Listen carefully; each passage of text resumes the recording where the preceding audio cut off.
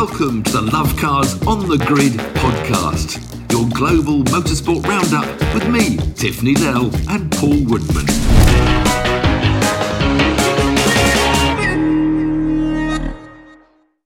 Welcome to episode 4 of On the Grid podcast. On today's menu, well, actually not that much to report from the world of motorsport last weekend, but there was the Blue Emu Maximum Pain Relief 500 NASCAR race that finally finished in the UK about 1:15 in the morning. And it's a typical Martinsville mayhem all the way. But a little bit nearer to home, we had the Formula E boys that were winding their way around Rome for a double-header weekend there. But first up, Tiff, you're looking a little bit different today. What's going on there? Hey. It's Happy Hair Day. So my hair's looking fresh. I'm feeling a bit tired. So I was up until 1:15 this morning watching the end of the rain-delayed NASCAR. And, you know, I still love it. I know not many people seem to follow my preaching and they just think it's simply turning left. But it was a fabulous race. You do need, I think, the times 30, times 12, because when they go to pace cars, it's about 5 minutes before they start racing again. And some of it can get a bit boring. But tremendous battle for the lead right the way to the end and battling all the way through the field and spinning out and dented cars and great entertainment. So I love watching NASCAR. But I think the big story is Formula E, you know, because there was nothing else on. I didn't concentrate on it. We're all very quick to dismiss it. I give it a fair chance every weekend. And, you know, there was a double header. But I think as a sort of old-fashioned racer, the problems arise from all the gimmicks they want to put into it to try to make it artificially more exciting. And as I look at each formula, and I criticise it from a racing driver's point of view, I'm thinking, would I want to be in that race? And presumably you get a bit bored just because it's a whining electric engines all weekend and it's a bit slow, do you? Well, it's just a bit sort of crash, bang, wallop for me. It's just, I'm like you, I really want to like it. And it's got to be the future. It's inevitably it is, but it's just something that doesn't work about it. Maybe it's just the overtaking or lack of, and then there's so many safety cars. I started twice under safety car on that second race, I think, but it was just for me, it's so frustrating. As a fan, I just want to see good racing, and I want to see. I don't want to see it stopping in safety car, but I know what they're trying to do, and it's beautiful to be held in Rome. It's exciting if you're a sort of outside viewer, because they're always in a crocodile, because they're all driving to the same delta of using electricity. They can't really push too hard. It looks exciting. And of course, they hit each other a lot because they're going slowly and they're desperate to overtake at any moment they can. But I think it's this artificial regulations that helps nobody run away with the championship again that annoy me. I mean, you know, on the Sunday with the qualifying, because the championship leaders go out first in qualifying, there's 4 groups. So the last group out, when the track is fastest, are the people at the bottom of the championship. And I mean, on Sunday, it was 4 of the Super Bowl 6 came from the last group. You know, championship leader Bird, you know, he got 11th from the grid because he had to go out first. And I'd be so frustrated as a driver that, because it means you're going to have to battle through the field, and the most you can hope to get to is 6th or 5th. And so that's the first artificial battle you have to get through. And of course, Bird was leading the championship after the Saturday race when he finished. And when he finished up there, he got up to about, I forgot the results now where he ended up.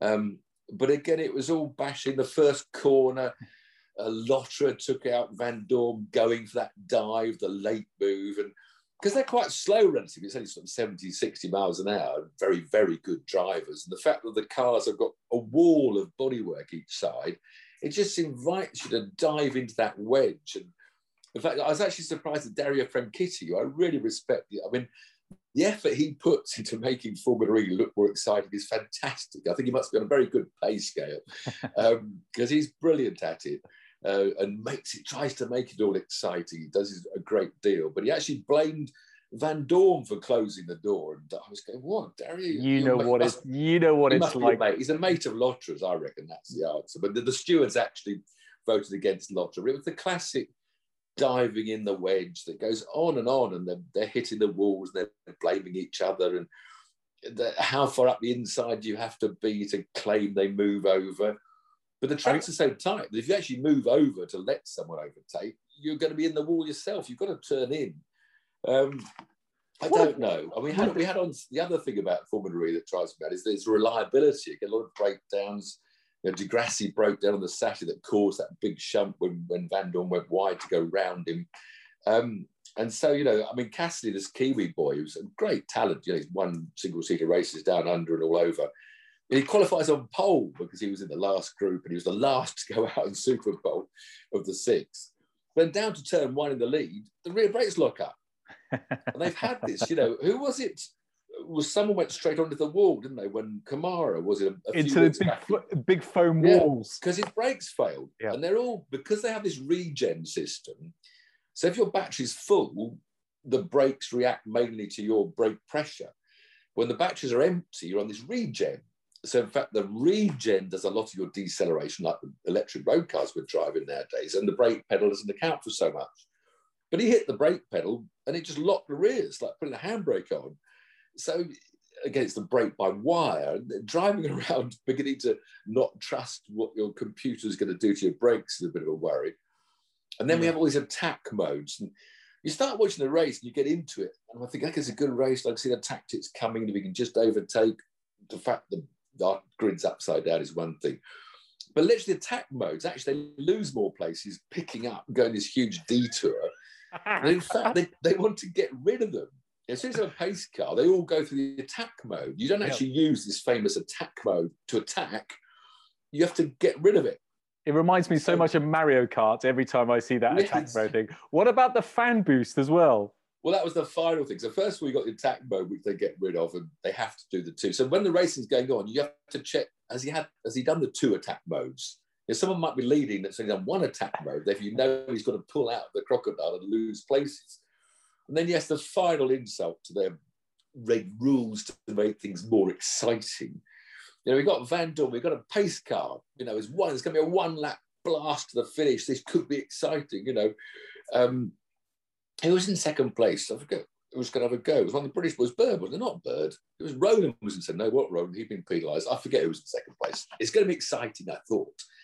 And of course, as they go green again for 1 lap of racing, the commentator says, and of course, Van Dorn's got his fan boost. so, thanks to his friends all voting for him, there's no excitement in the last lap because he just uses his extra power to pull away. And I think they try too hard. The regulations, too many regulations. Roland and Lotter both got kicked out of a qualifying session because they had this spike. Actually, in the race, Roland was leading the race when he got a spike. He had a bit of wheel spin, and apparently you can have a spike of power. And everybody seems to know this is something that can happen in electric engines. And yet the poor driver, he had a drive-through, it ruined Roland's race.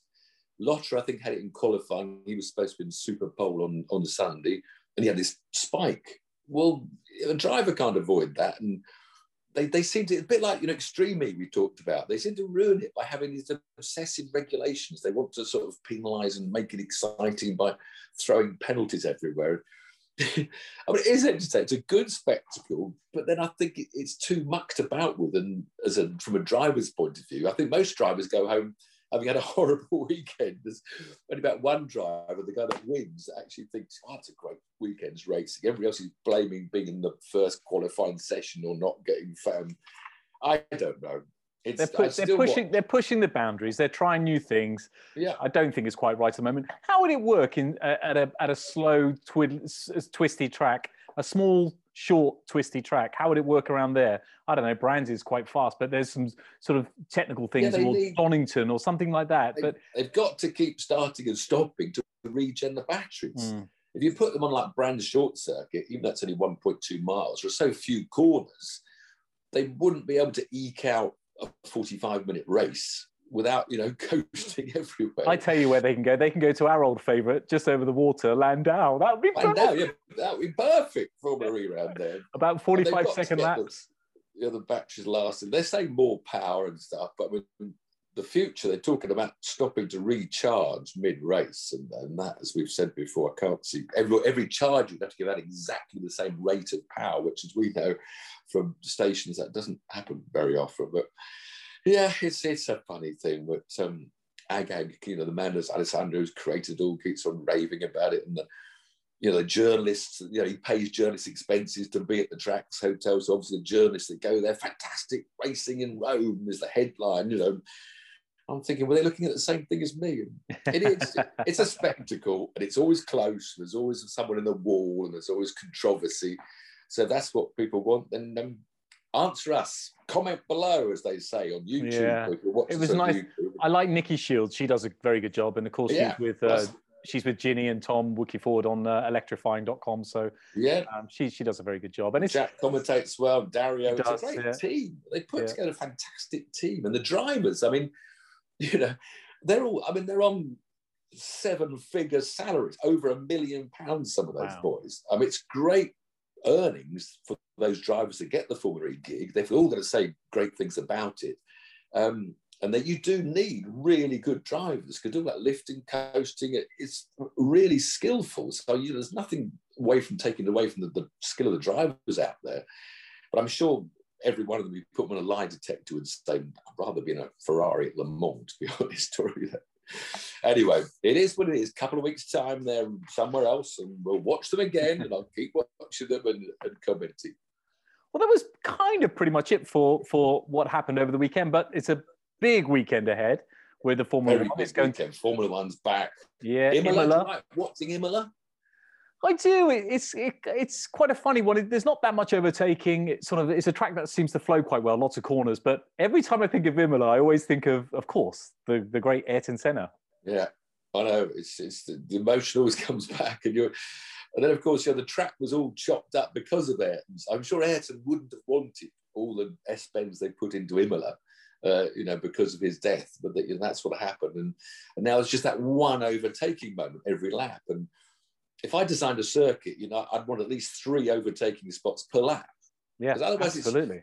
You always know they haven't made it by the first chicane. The DRS didn't work. So you just know they're going to sit there for another lap. So you're sort of going to have a cup of tea. Right, here we come again. The straight's coming up. DRS is open. Can he overtake? But who's on the podium this weekend? I don't know. This is interesting. I don't know whether the big rake cars like Red Bull or the flat cars like Mercedes are going to shoot Imola.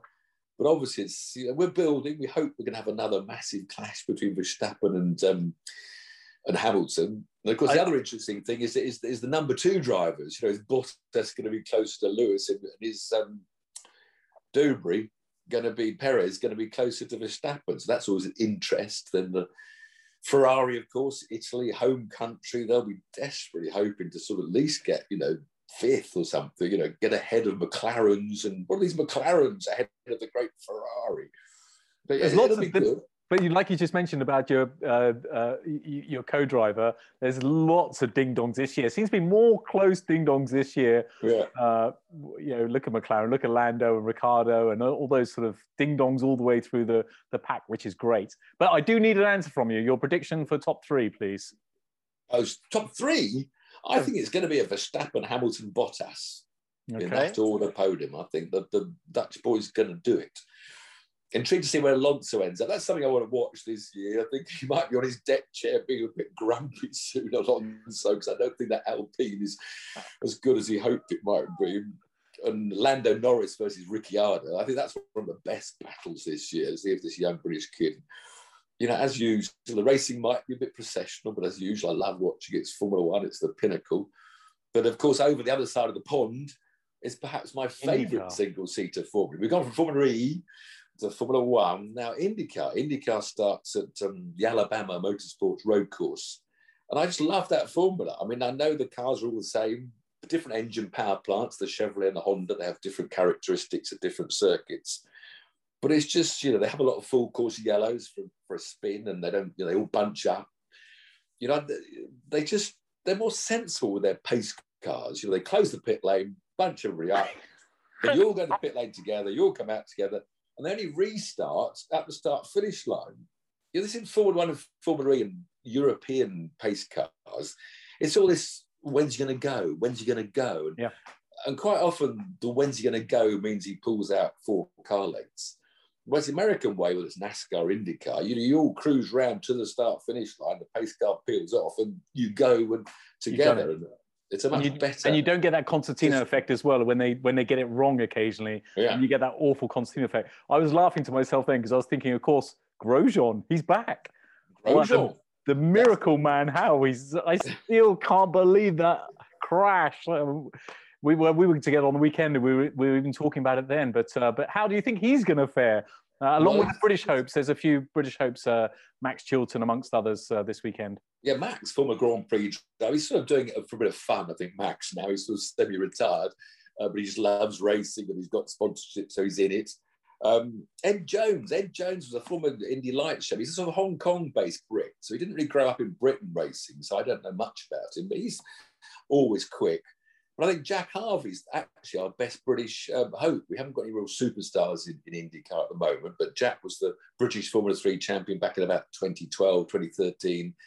He couldn't get up the ladder. He did a year of Formula 3, I think, European Formula 3, GP3, I mean, but he couldn't get the money to keep going. So he went off to America to try and make his way. He came second twice in a row in the Indy Lights, but couldn't get sponsorship. About the past 4 years, he's done about sort of 3 IndyCar races a year with the money he could get. But last season, he had a full season and he had some podiums. And he's a really talented kid, a Yorkshire lad, lovely lad. And he's finally sort of got a full season in a good team with money. So good. Really hope Jack Harvey might be there for. Otherwise, we haven't got any top Brits. But no relation to your old mate, Tim? No.